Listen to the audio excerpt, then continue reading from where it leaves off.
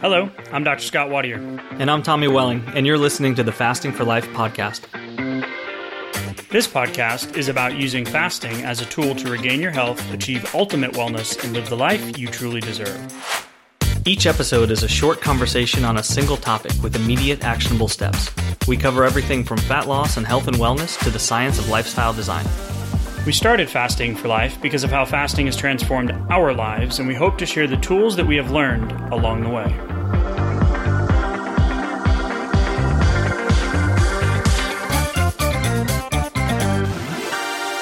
Hey everyone, welcome to the Fasting for Life podcast. My name is Dr. Scott Wadier. I'm here as always with my good friend and colleague, Tommy Welling. Good afternoon to you, sir. Hey Scott, how are you? Doing great, my friend.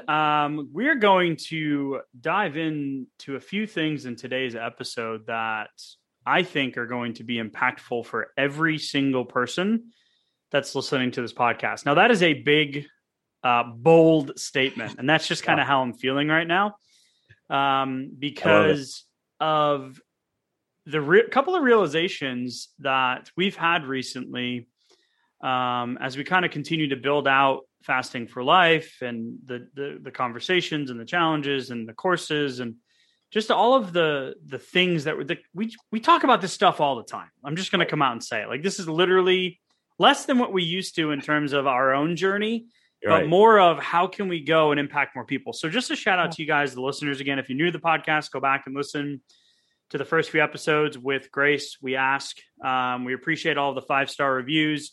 Just incredible to think that we've almost 600,000 downloads now. We just broke the 500,000 mark. So for you guys that are repeat offenders that keep coming back for the goods, we appreciate you.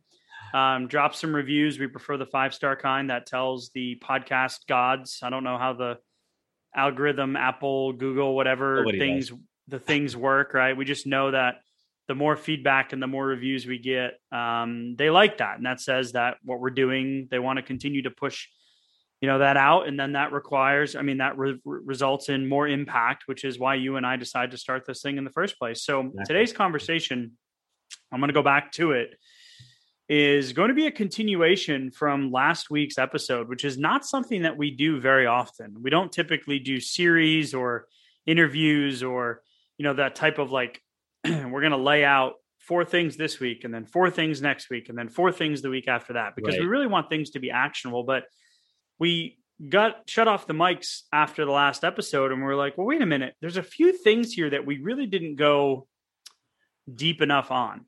And I want to start there. And then we're going to talk about a research article that involves milkshakes. And I'm going to mention the P word that ends in ZZA, and we're going to talk about it in a positive, encouraging way. So lots of fun stuff.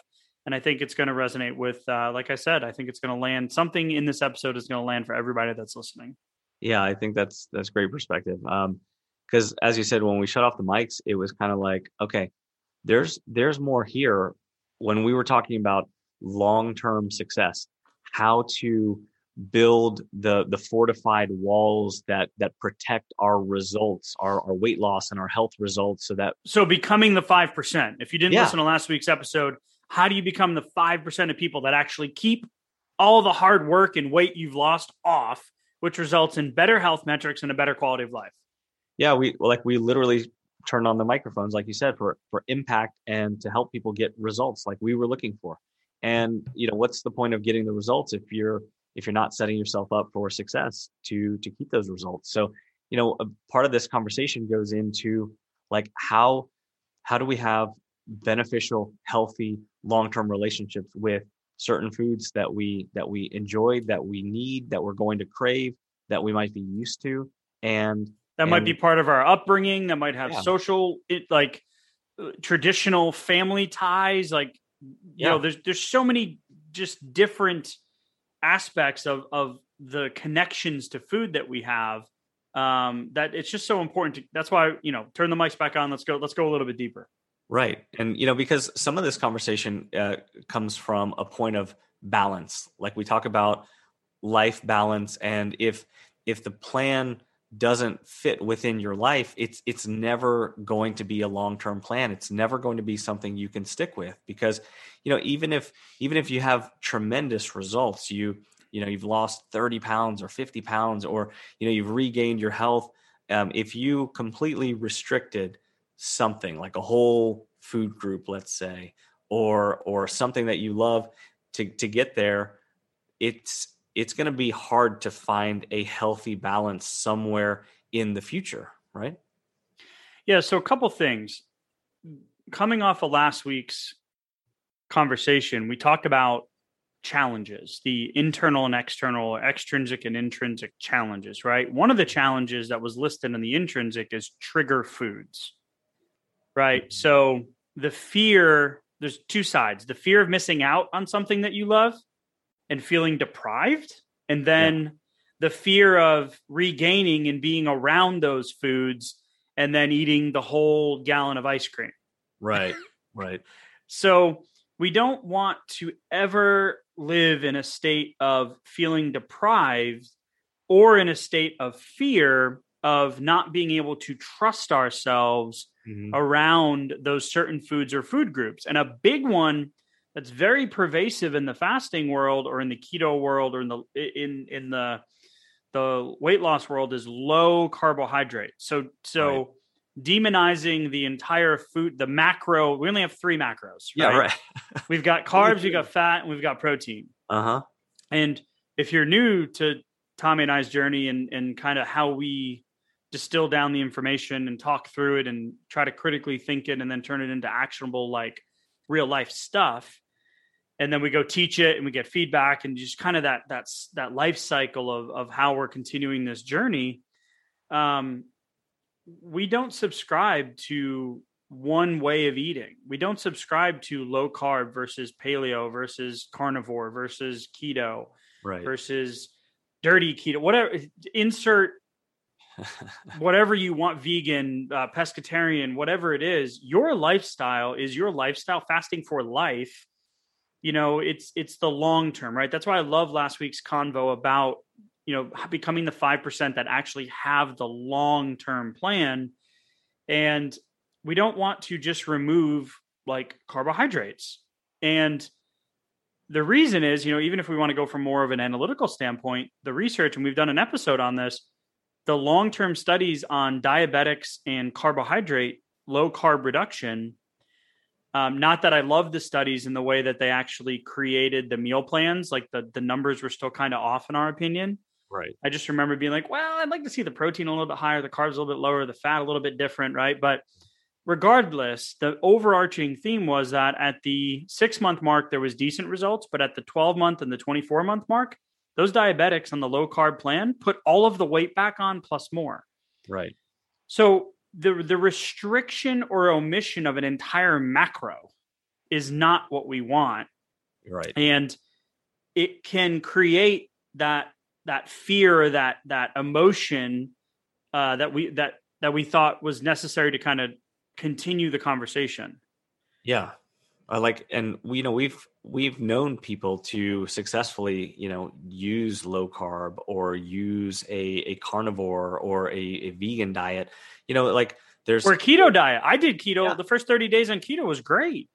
Sure. And, some people find long-term success with that, and that's great. That works for you. Yeah. And you can integrate that with your fasting lifestyle. And that's awesome, because it's fitting in you're finding, results and fulfillment from your dietary perspective within that realm. And so that's a good thing. But, to say that you need to do, let's say, carb restriction or very low carbohydrate diet to see results is kind of crazy to me. And, we see some of these things like popping up at in the very beginning of challenges sometimes, or in our community or continuity groups. We'll see some folks say something like, carbs are good or carbs are bad. And like you said, to put such a broad stroke on one of the 3 macronutrients is really overarching, because carbs aren't the same. There's 1,000 different types of carbohydrates in there. And an apple is not the same as a pizza, right? Well, yeah, there's so many different ways to ingest carbs, right? They all break down eventually into the same things for our body to turn it into fuel. But here's a point for clarity, and then we'll go into the milkshake study, which I'm calling it now, which sounds glorious. All right. Is that a study by Holt in 1997, Holt et al., looked at the insulin index, which is something that we talk about, the insulin index, the food index, insulin index, insulin-friendly lifestyle. Mm-hmm. And this is the outcome of the study was that beef and bread had the same insulin secretion, and fish and rice had the same insulin secretion. Mm.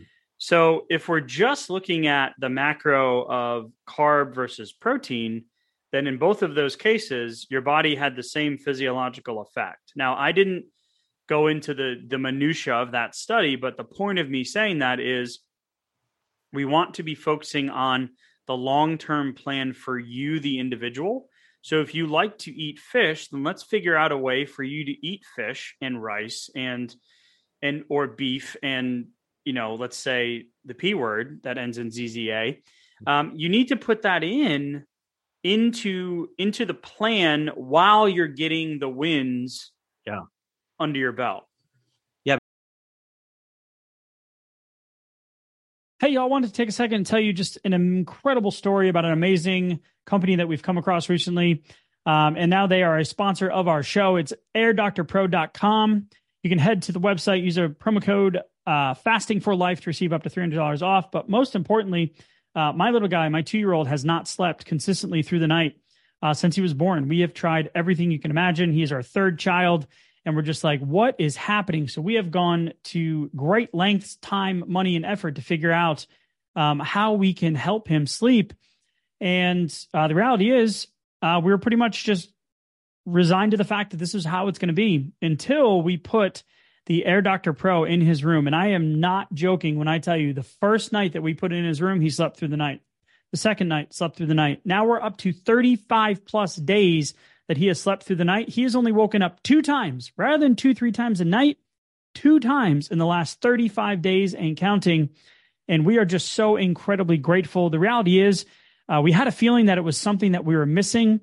And the indoor air that we breathe is 2 to 5 times more polluted than outdoor air these days. In some cases, up to 100 times more. We spend 90% of our time indoors and we take 20,000 breaths a day. So what's the solution? An air purifier, a cut above the rest. I'm not going to lie. We have tried others. We've tried other HEPA filters. We've tried other air filters. We have spent the money and they have not done the results that Air Doctor did in literally the first day that we put it in his room. They filter out 99.99% of dangerous contaminants. That includes pollutants such as allergens, pollen, pet dander, dust mite, mold spores, and even bacteria and viruses. So I don't know what it was that was keeping them up, but it is now gone. So Air Doctor comes with a 30-day breathe easy money back guarantee. So if you don't love it, send it back for a refund minus shipping. Head to airdoctorpro.com. Use promo code fasting for life to receive up to $300 off air purifiers. An exclusive listener offer for you as well. You'll receive a free 3-year warranty on any unit, which is an additional $84 value. That's exclusive to you, the podcast listener, now hearing this in real time. Lock this special offer by going to airdoctorpro.com and use promo code fasting for life. You guys know that we are very particular with who we partner with. And if it wasn't for this incredible company and the incredible results that we've seen, I would not be encouraging you to head to the website and take advantage of the Fasting for Life promo code. So if you support our sponsors, you are ultimately supporting us. We are grateful for you listening in. And now back to today's episode. Because if you get results, if you get those wins, but it was in the complete absence of like a whole food group or a certain type of food that you enjoy and love or have strong emotional connection to, then that's going to create almost like in like an elastic, like a pent up demand for it. Yeah. Where eventually it's probably going to go like to get kind of overwhelming. And on the other side, it can also develop a sense of like a fear of that food group because all of my results are now tied to never having that. And so I can't really see myself having it and enjoying the results. So we really have to find ways to work it in while we're having those results. So maybe small controlled dosages of the actual, food while we're seeing the results might be a better balance point than completely restricting or omitting them. Yeah, it's interesting because the concept of eating clean and avoiding bad foods might actually make you fatter. Mm-hmm. Like that's really the underlying tone of what we're trying to get at here, is that it's hard to avoid those foods that you naturally enjoy. If it's the family tie, the social aspect, the corn dog at the carnival that you grew up having, whatever it is, it's been shown that most people who follow those restrictive diets do not succeed in the long-term weight loss goal. So the key is to develop the sustainable habits over time and moderate the consumptions of the foods you enjoy. So one of the things we talked about last week was in the monitoring piece is making sure that you're putting in the planning, the meal planning, and putting those foods that you enjoy that you don't want to feel deprived from into your routine. So because what will happen with the milkshake study is it showed that this was done by Herman et al. In 1975, is that so the subjects, 57 people were randomized to consume 0, 1, or 2 milkshakes. Mm-hmm. And this was after they had already eaten. So these people were not hungry. They had a meal. They were presented with either 0 milkshakes, 1 milkshake, or 2 milkshakes. And then they had an ad lib ice cream tasting session. So this means you could just ingest as much ice cream as you wanted. Right. So you had a meal, a couple hours went by. I like these studies. I want to go back to the studies in the 70s. These sound fun. Right. And then you got to have as much ice cream as you wanted, right? So after what you happened, just had a milkshake, right? Yeah, after you had a meal a couple hours ago. Yeah. So here's your milkshake. You get 0, 1, or 2. And the people who had more restrictive dieting behaviors consumed almost twice the amount of ice cream after having 2 milkshakes compared to the group that had 0 milkshakes. Wow. So talk about pouring gasoline on the fire, but this was a clear, distinct line of the restrictive behaviors of the people that caused them to overindulge or binge on the foods that they had been restricting or omitting out of their long-term plan. Yeah. Yeah. That's another side of the equation. That's the whole, I just had a little bit, I slipped up. I went down the wrong path. A little bit of regret or guilt comes in, and I already had a milkshake, or I already had 2 milkshakes. What's a little more ice cream now? Right. Like, I mean, there were so many times when I made those same food decisions where everything was great and it was very black and white, and, following the plan Monday through Thursday was going great. And Friday night, it was kind of like, should we order a pizza or, have something else? And then if we did, while we were quote unquote dieting, if we went ahead and got that on Friday, like, look out, Saturday and Sunday, like the diet didn't matter anymore until hopefully again Monday, because it's like a slippery slope. Yeah, it's one of the things that, over the years, observing that the people who try to avoid the bad foods typically end up caving and binging more than the people that just included them in moderation throughout the process. Right. Mm-hmm. And there was something I said that you were like, yeah, you've never said it that way before, right? It was getting the wins under your belt. Yeah. faster. Right. So getting the wins under your belt, it struck me as like, I know you've said it probably 100 times before, but you're literally getting the wins, and those wins are coming in under your belt. And they're, if you can get them in under your belt faster, then it just propels you that much further forward. Like, you get the psychological wins. What you start to get the dopamine hits that make you feel good. Those endorphins come in too. And then that starts to replace those food-based endorphins and dopamine hits that we can get so used to, especially with our modern engineered foods. I really wanted that bad joke to flop, so I probably set you up there. So for you guys listening that prefer Tommy, apologies. Because I'm sure we have our camp of followers like, all right, Scott, stop talking, let Tommy talk, Right. and vice versa sometimes. So hopefully, I mean, I like the visual of the wins under the belt. I had never thought of it that way. So anyway, you may be listening to the episode being like, all right, isn't fasting restrictive in itself by nature? Yeah. Good point. And it is to a certain degree. But the way that we see it playing out and the way that it worked for us was it allowed me to get back control and get off of the crazy weight loss roller coaster and regain train. Yep. Because it allowed me to use the other physiological benefits of fasting, which was the balancing of my hunger hormones, my improved sleep and decreased brain fog. For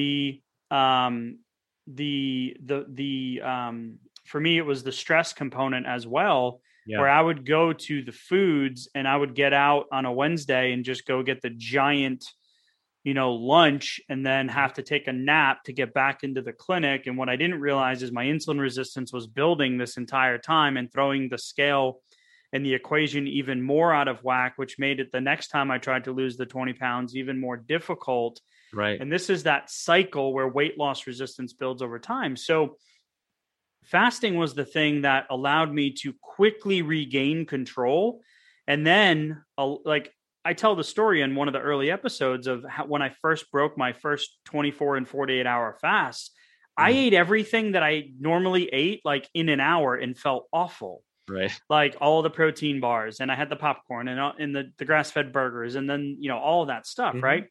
So fasting in itself is restrictive, but it tips the scales into a manageable way to get off of the insulin resistance, weight loss resistance kind of merry-go-round. Right. And over time, making sure, you can put those foods into your window. And even if you do fall off the wagon and go crazy with it, the time that you went without food allows your insulin to come down, allows your fat burning to kick up. And actually, you can still see wins while not being as compliant as you probably should have been to get the same result. Yeah. And I feel like for most folks, that also slowly, at least slowly, improves over time too, because as you continue to get those wins and you continue to see what that level of newfound like control over the situation, whereas in the typical kind of dieting world, at least what you and I went through, we had a lot of learned helplessness as far as like the scale and the actual, diet and losing the weight and keeping it off. And so it kind of became to where, for me, lose a few pounds, but then slip up once and see it all just come back, right? So quickly that it kind of became like, well, what am I even putting all this thought into? Like, why stay on that same track? So it became a lot easier to, get the pizza or whatever it may be. So fasting, I want to be clear, is restrictive in its time, but it doesn't have to be restrictive in a macro food group or the foods that you love. And that's why I love the milkshake article. I don't know why I'm calling it that, but by Herman et al. The authors are saying less restrictive eaters respond better to internal hunger cues. Well, we know fasting helps balance those hunger cues out. Absolutely. And eventually the hunger goes away when you get more into a state of ketosis.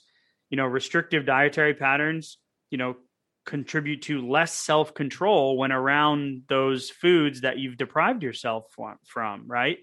Which is those so-called trigger foods. That's one of those intrinsic challenges that we talked about last week. And, the eating behavior may be successful for short term when your willpower is high and you've gotten to that point of frustration where you're like, fine, I'm just going to rip the darn Band-Aid off and do this thing. Right. And then what's actually been found is that the less restrictive behaviors that focus around the healthy habit and the planning component, which is that self-monitoring component that we talked about last week, has really been shown to set yourself up for long-term success. So if you haven't listened to the episode last week, go back and listen to it, as it's an overview of trying to become that 5% of people that actually are able to keep the weight off once you've lost it. Yeah, no, I want to clearly address something, because if you're if you're kind of in the, somewhere a little further along in your fasting journey and you're hearing this, you could be at a point where you've developed a bit of an aversion or potentially even a fear of certain foods or certain food groups. And so, we've touched on it a little bit in the past, but to be encouraging towards a long-term sustainable plan, start taking small pieces of those foods or food groups and working them back into your window. And you can start slowly at first, and you can, increase that over time. But that's gonna bring you to a point where you can see yourself long-term having a healthy relationship with that food or type of food, and maintaining your long-term results as well. So you can do that while you're still getting results now. Yeah, that's a really good point. Sometimes, we have a diverse listenership. So it's like sometimes, the long-term fasters, the people that have had success, sometimes the more beginner conversations don't really kind of resonate. And then sometimes the beginner, the experience, like kind of how to break through a plateau for the beginner doesn't really fit. So right. I love the idea here that just like fasting can apply to any preferred eating style, right? Mm-hmm. Low carb, keto, paleo, carnivore, all that kind of stuff. Yeah. The idea of building that healthy relationship of not being restrictive and not feeling deprived is really a huge component that we did not go into enough last week, which is why we're here today.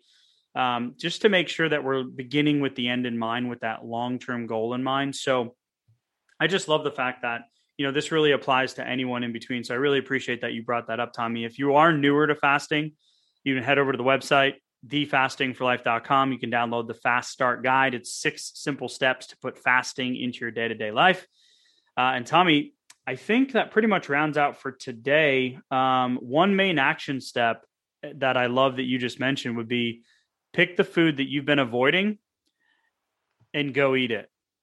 Now, that doesn't mean buy the Bluebell gallon ice cream. That means go and do something for you because of the success and the results that you've made. Get the dopamine hit from a positive reinforcement with that food, that you've had the success, you've been good, you in a way deserve it because you're actually doing something that's right for you for the long term, and not just continuing to restrict and omit your way through the process. So get those wins under your belt quickly. Absolutely. All right, Tommy, thanks so much, sir. Great conversation. Thank you guys so much for listening. If you feel inclined, drop us a review, drop us a question, drop us a comment. Love and appreciate you. Tommy, as always, talk soon. Thank you. Bye. So, you've heard today's episode, and you may be wondering, where do I start? Head on over to thefastingforlife.com and sign up for our newsletter, where you'll receive fasting tips and strategies to maximize results and fit fasting into your day-to-day life. While you're there, download your free Fast Start Guide to get started today. Don't forget to subscribe on iTunes, Spotify, or wherever you get your podcasts.